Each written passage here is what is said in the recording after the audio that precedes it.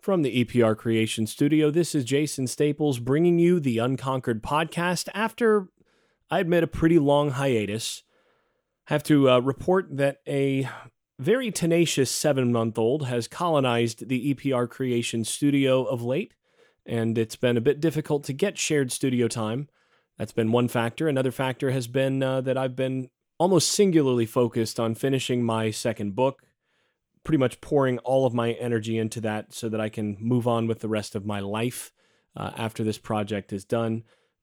Getting pretty close to done, but I've managed to squeeze out some studio time here so that I can begin to catch up. And I've also, I think, finally got a setup that will allow me to do some more podcasting when I don't have access to the EPR Creation Studio. I've got some remote possibilities at this point, which should help moving forward. So there's an incredible amount of stuff to catch up on that I haven't discussed or haven't had the time to be able to cover on this podcast or on the Patreon page, which those of you who are Patreon supporters have probably noticed that I paused the donations on that some time ago, so that basically if you're a supporter on that, first of all, thank you very much for that. But until I'm putting out the content that makes it worthwhile, then I don't want to have anybody contributing on that. So I've had that paused. Probably have it paused for another month yet, and then hopefully by the end of that, I'll have put up enough to warrant reopening that. And once again, I appreciate those of you who've reached out, and also those of you who've been supporters up to now. Very much appreciate the continued support throughout all of this, but I'm really looking forward to getting back into it, and hopefully should be able to get some sense of normalcy and start getting regular episodes out soon. I've still got to cover some recruiting stuff from the last cycle, going through what I think of the of that class, moving into this next cycle. There's a lot to discuss there.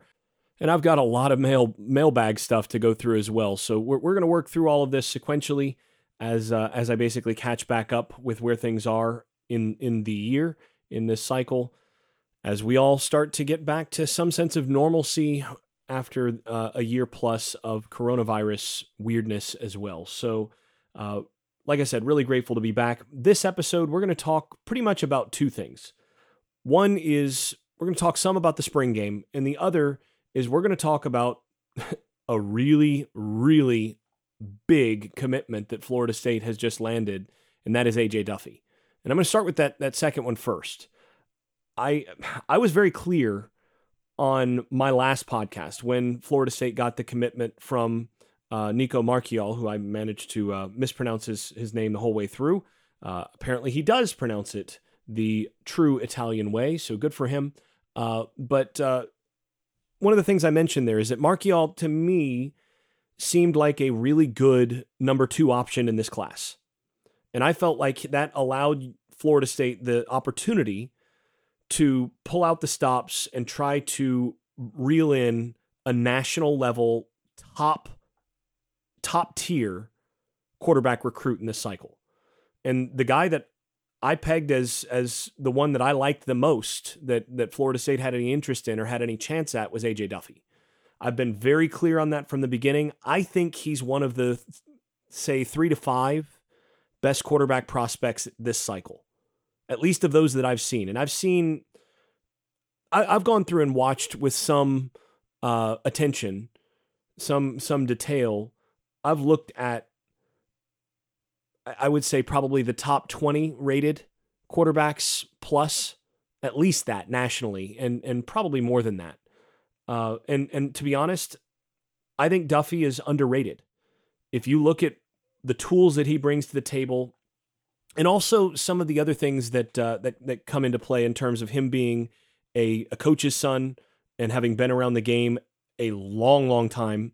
And another thing that I'm big on is when you can get a guy that's been a 3 or 4 year starter in high school, that's a big deal. And he was a starter at a very good high school in California as a sophomore. Now, this last season got canceled, so nobody's seen him play in over a year, except for the one jamboree that they had in 2020. So I went and I looked at that 2020 stuff, and you can see the growth from year to year over the sophomore year, junior year. My prediction is that as he puts out senior tape, as he puts out senior footage from IMG over the next few months, so once we get into the 2021 season, as he puts out puts out senior year stuff, he's going to wind up in the top 3 or 4 quarterbacks in the country. The tools are all there. And Florida State fans should be absolutely thrilled that this guy wants to play at Florida State, because he's a guy that he could come in and compete day one. He's one of those guys. The combination of, again, being a coach's son, being around ball his whole life, and all of the tools, there's nothing in terms of mechanics and all these other things that you really have to rebuild. He can make every throw already. He could make every throw as a sophomore. And his arm has gotten stronger. He gets rid of it very quickly, quick and efficient delivery. One of the things I really like about him is that he generates his power very clearly from his hips and core. And so, you can see him when he wants to put extra velocity on the football. You can see him generate that and really produce that torque through his body. And the arm is just whipping down the line. And all of that's how I coach it when I'm coaching quarterbacks. That's how the best quarterback mechanics guys in the country coach their quarterbacks to throw. It should all be coming from your hips up, and the arm is just the end of the whip. You just crack that whip and let the arm go down the line, and that's going to allow you to snap the ball off with more velocity and more accuracy. And also, as you learn to do that, you can do that on the run. You can do it off platform. You can do all sorts of things. I mean, all you have to do is look. Probably your best example of this is someone like Aaron Rodgers, who is maybe the best thrower in NFL history. He's up there. He's in the discussion. If he's not the guy, then maybe the guy at Kansas City might overtake him over time. Become that. But Rodgers is a freak thrower, and he became more of that as he got to the NFL, as he learned how to generate that power from his hips. And he can throw from any position. It doesn't matter if the pocket's muddy. It doesn't matter if his right foot's in front of his left. It doesn't matter if he's on the move. He just is able to generate that power from his hips and flick the ball down the field. And it's very efficient, very easy, very quick getting off his hand. And I see with a guy like Duffy, I see the ability to develop into that kind of that kind of delivery. It's all, the tools are already there. The basics are already there. There's just not a whole lot to fix, really nothing to fix. And you look at the ball placement when he's throwing downfield, you're talking about elite ball placement. And elite ball placement, he was borderline elite ball placement as a sophomore. So you're talking about that. I mean, when you're comparing him to some of these other guys, you're looking at sophomore tape of the stuff that's up there right now, except for a few things that are floating around that you have to find, from the Jamboree from last year. But you're looking at junior film from everybody else, from the states where, people played, like in Texas. And now when he gets down to, and all of the feedback from IMG has been super positive about this guy in terms of his leadership, in terms of his ability to adjust to the new surroundings and new teammates and all of this. This is a home run for Florida State. If they can actually keep him, that's the big thing, is that they've got to keep him. But this is a home run for Florida State. And I got a question on social media. Somebody tossed this at me, like, is this a Jameis level recruit for Norvell? And I had to think about that for a little bit. Now, I think that's too high of a bar to ask for a guy. I mean, you're talking about a guy that won the Heisman Trophy as a redshirt freshman. So do I expect that? No. But Duffy is a guy that could be a Sam Howell. And,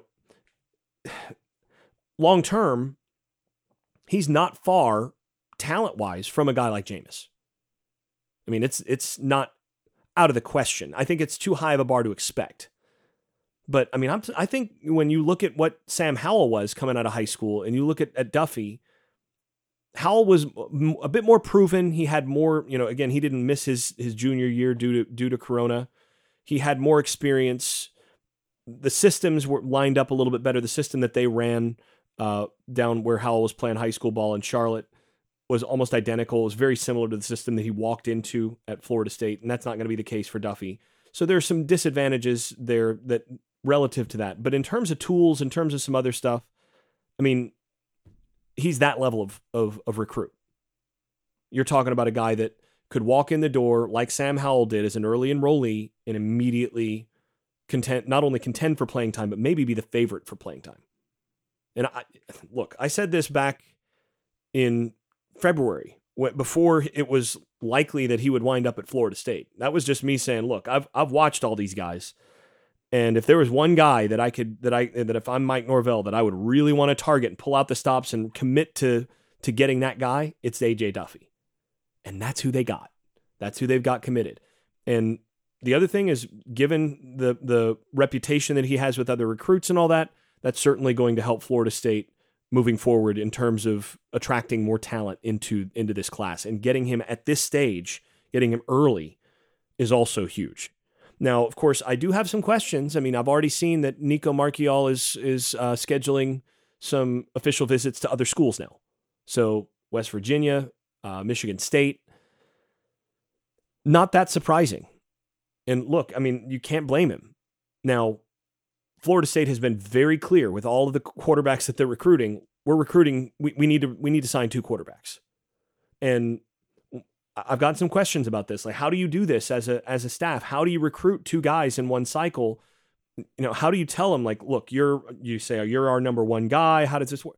Well, you know, if the guy is your number 1 guy, you tell him that. But at the end of the day, what you tell these guys is, look, we have a need at the position. We need 2 guys. And the fact is, we're going to bring in 2 guys that we think can play. So if we're recruiting you, we think you can play. And whatever is going to happen, we're going to give you every opportunity to win this job. Every opportunity. We're going to give it's going to be a fair competition. And whoever wins out, whoever moves the team best in, spring and fall practices, is going to be the guy that wins. And you have as good a chance as anybody at that. Number 1. Number 2, don't be afraid to come here just because of competition. Look, we're recruiting you because we think you're a guy that's not going to be scared off by competition. And secondly, if things happen such that you don't win the position, let's say maybe you get hurt or something, we have our situation set up so that you will graduate in 3 years. So you're going to have 3 years to win the job. And if at the end of your 3rd year, you haven't won the job and you decide that you want to walk off as a grad transfer, we're going to have you set to go. And then if you win the job as a true freshman and you're ready to go you're ready to go pro after your 3rd year on campus, you know what? Great. You'll also have graduated. So we're going to be set to do this. We're going to make sure that we coach all of our quarterbacks hard in practice. We're going to make sure that you get every bit of coaching to develop the way that you should, regardless of whether you're on the field or not. And the fact is, if you look at the numbers, generally speaking, teams need their backup quarterback at some point. So even if you don't win the job day 1, you're going to be on the field at some point. And every year there's going to be a new competition and you're going to have a chance to show that you're the best guy. That's what you do. And if a guy decides he doesn't want in, if a guy decides, now, I think Duffy might actually be better than me, or I might think that the coaches are more excited about him than they were about me. And so I'm going to go elsewhere. Maybe that happens. If that happens, then what do? You go out and you grab another number 2, and you're asking a guy like Marchiol, look, if you're not going to stick, we want to know earlier. We want to know earlier than later. You knew that we were recruiting 2 guys. You knew that Duffy was a possibility. But if this is one of those situations where you really aren't interested in competing with him, then let us know, and then we're going to pull out all the stops to go after a guy like MJ Morris, kid from Georgia. So that's what you do. In any case, I think that I think Duffy is the best quarterback recruit that Florida State has gotten a commitment from in a long, long time. And yeah, I mean, you start going back and you look just in terms of arm talent and physical tools. The last guy that had this kind of arm talent and physical tools that Florida State signed was Malik Henry. And he had some red flags. I think he's got better arm talent overall than Deondre Francois did coming in. And Deondre had a huge arm. The difference is that Duffy not only has a big arm, Duffy has really, really good touch and hand talent to be able to change speeds. That's something that showed up even on his sophomore tape. I mean, that's there. And if you got a guy that has it, that a guy has it or he doesn't. It's hard to change once you get to a certain age. But this is a kid that knows how to change speed. He knows how to change location. And again, the ball placement is elite from this guy. So I think, you're looking at that level of physical talent and then without the red flags. So, I mean, that's something to be really, really excited about if you're a Florida State fan.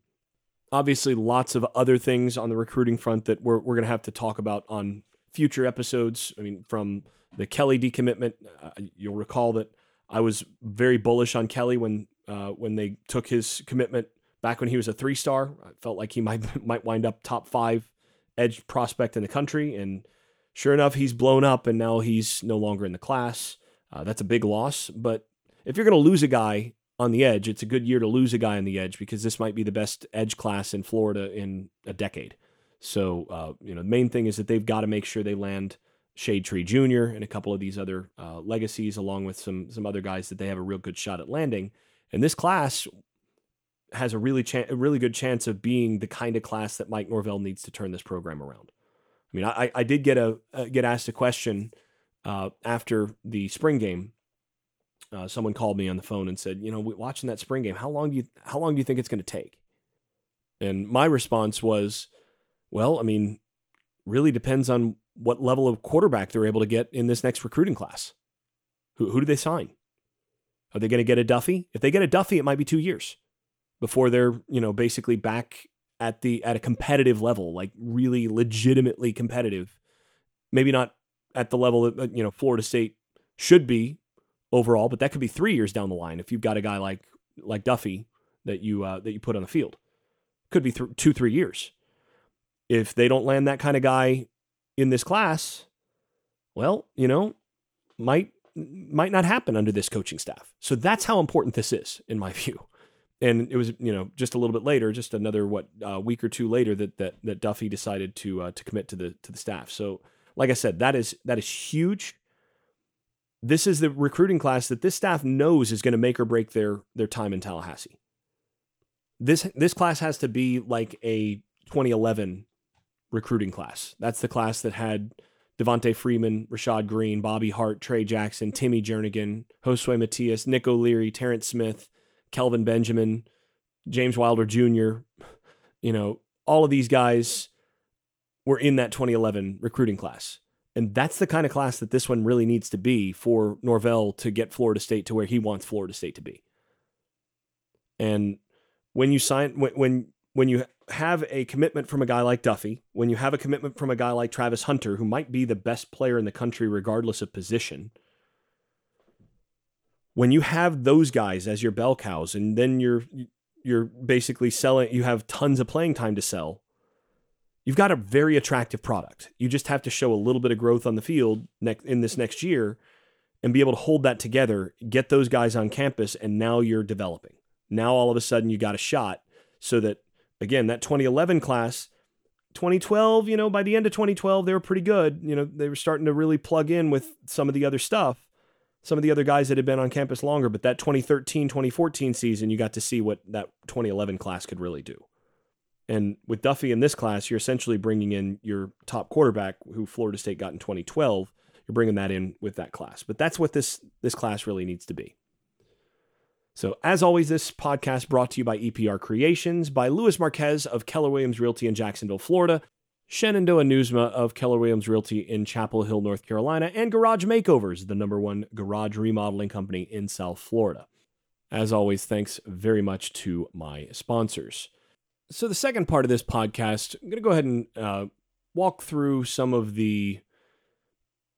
what I would have done if it were an instant reaction podcast after watching the spring game. And then I'm going to do some more detailed discussion of this down the line. But this is sort of the quick and dirty of what I saw out there in the spring game, and ultimately what I think the implications of what we saw out there are.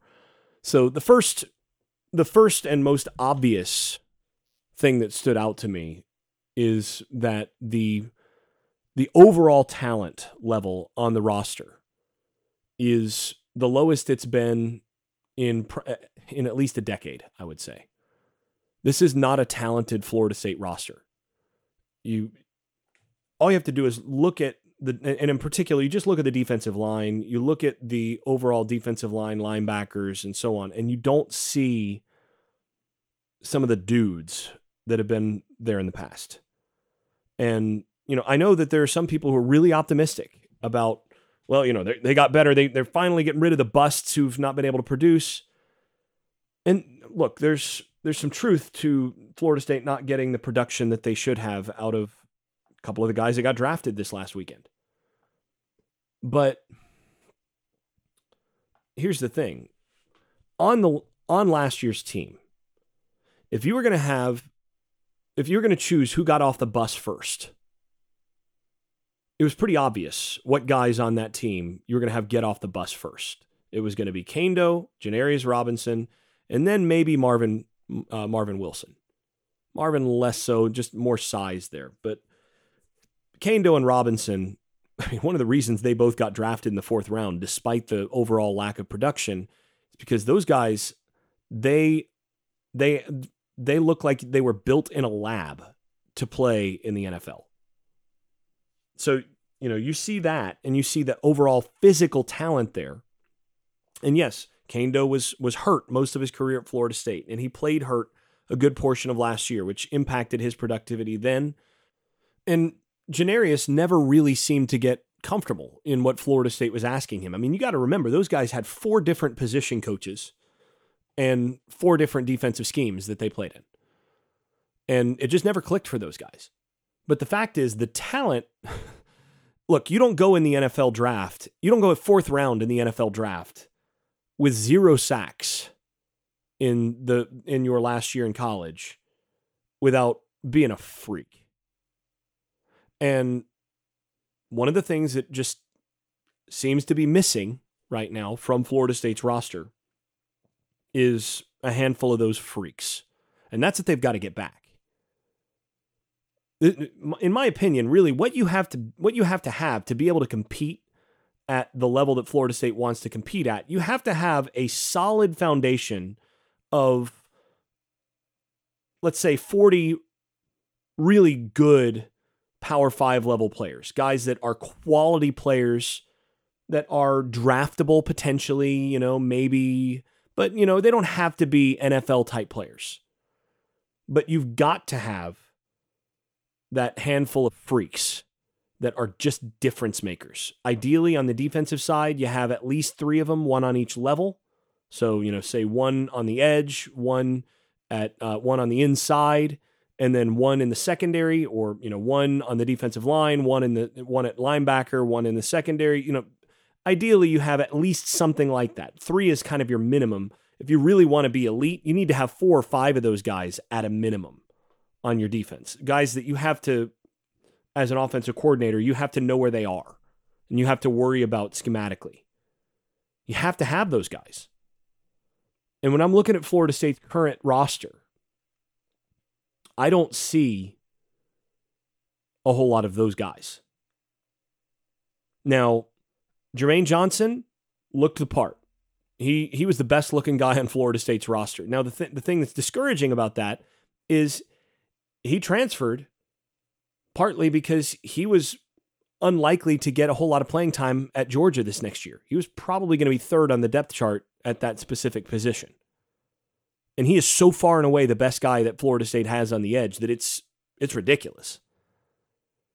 And he looked the part. But again, look at the tackles that he's going against, and you have to be, you have to sort of hold your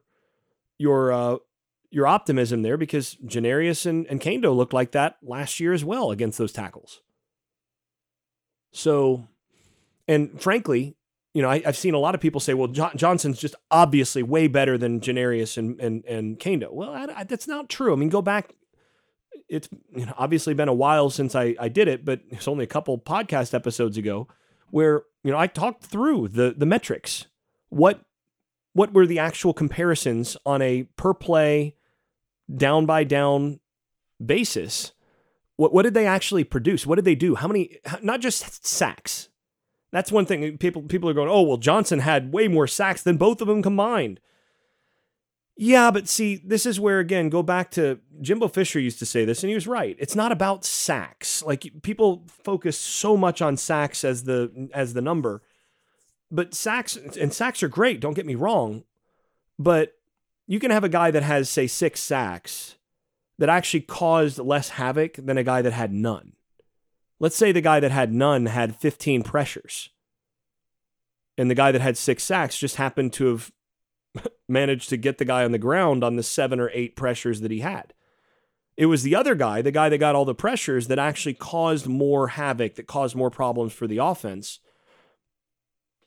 in the grand scheme of things. And if you're playing on a better defense where the secondary, I mean, Georgia had 3 guys get drafted from that secondary. If you're playing with a great secondary behind you, the quarterback's going to hold on to the ball a little bit longer. Florida State situation was so bad that teams could basically isolate whoever they wanted on a safety or a linebacker and get open. And so you're not only are you not going to get as many sacks just because you're in your 4th defense on the year, but you're not going to get as many sacks because the quarterbacks are able to just basically drop back and get rid of it whenever they want, like it's 7-on-7, and they don't have to worry about the rush because they're getting rid of it so quickly. Against Georgia, you have more opportunities if you're playing on the Georgia defense to get some sacks. So you have to look at the other numbers, and the other numbers for Johnson were almost identical to Janarius Robinson's numbers last year at Florida State. Now, that's not a bad thing necessarily. I mean, Janarius just went in the 4th round of the NFL draft. But that should temper our enthusiasm in terms of, is Johnson going to be an All-American on the edge? Probably not. But I do think he's a better fit for the defense than Janarius Robinson was. I expect him to be an upgrade overall in that respect. But the problem is that you only got one of those guys. Only one of them. And I didn't see anybody else on that defensive line that I go, oh man, that guy is just a dog.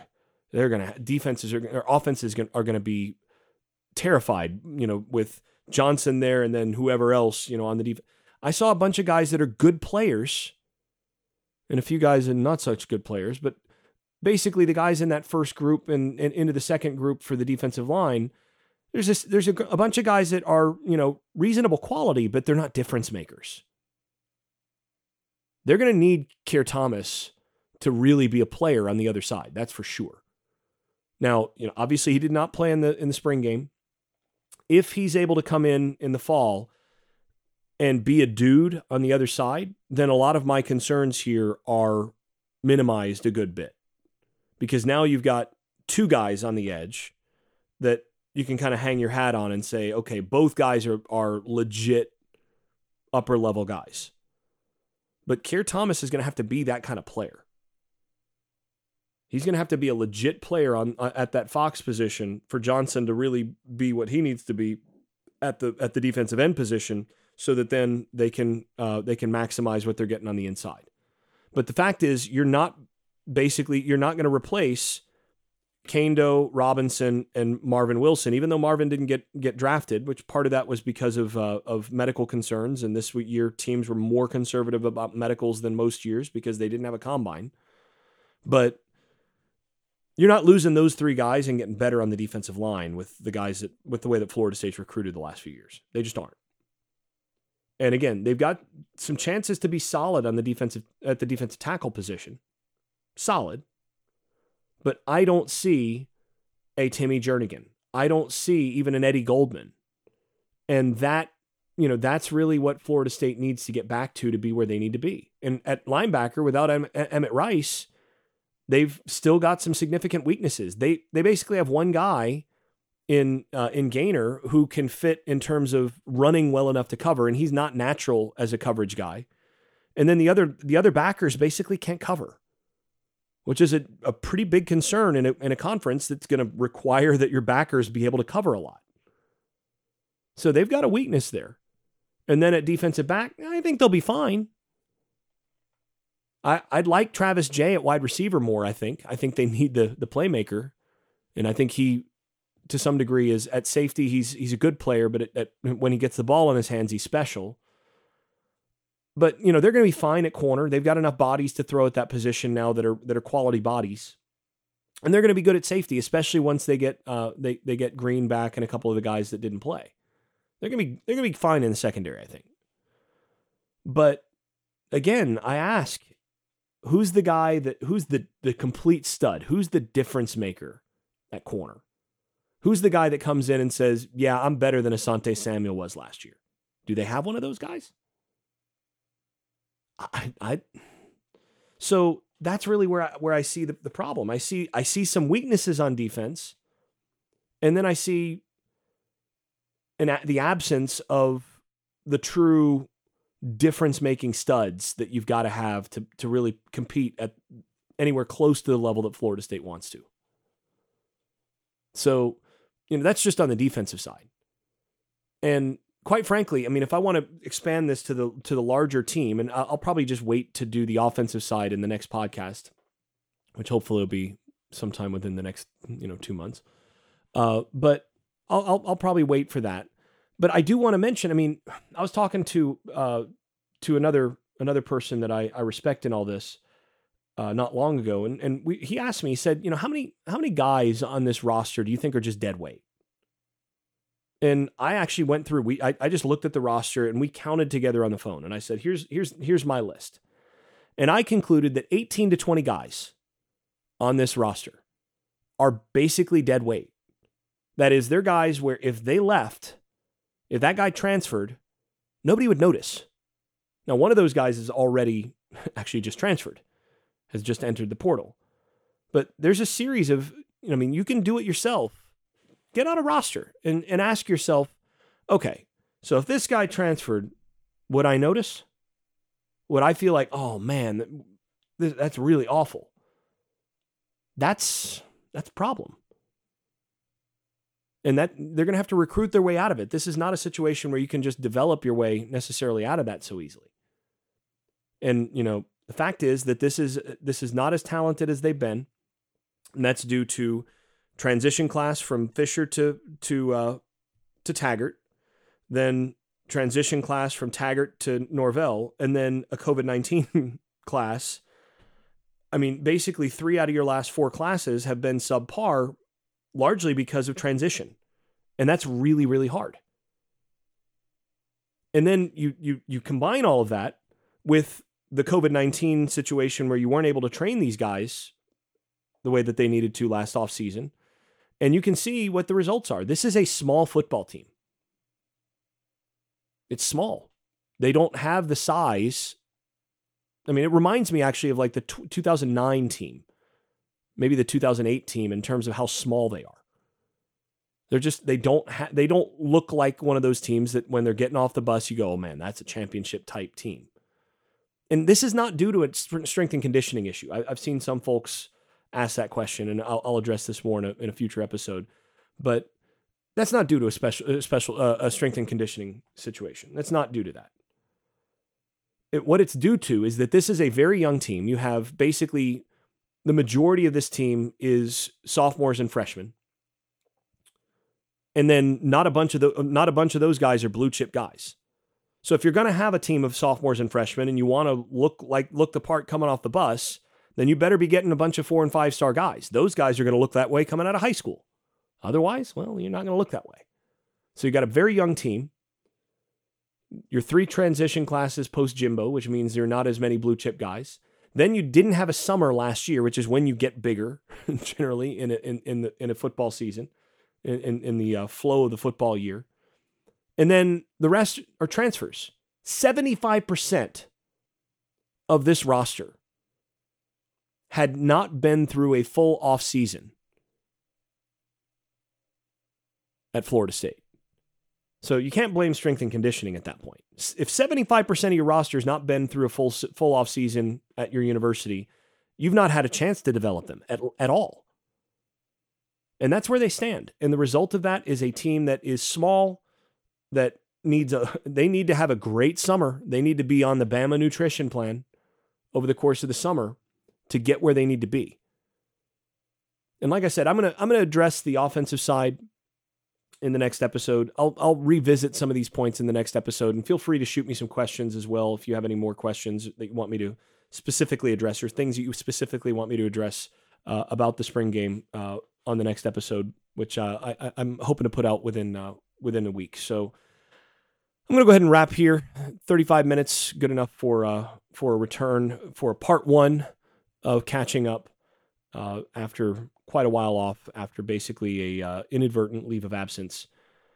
Looking forward to being back and being able to discuss all of this with you all, and looking forward to being able to break down some tape over the course of the summer. Got some Milton tape that I want to look at, and some other stuff from the spring game we'll talk about over on Patreon.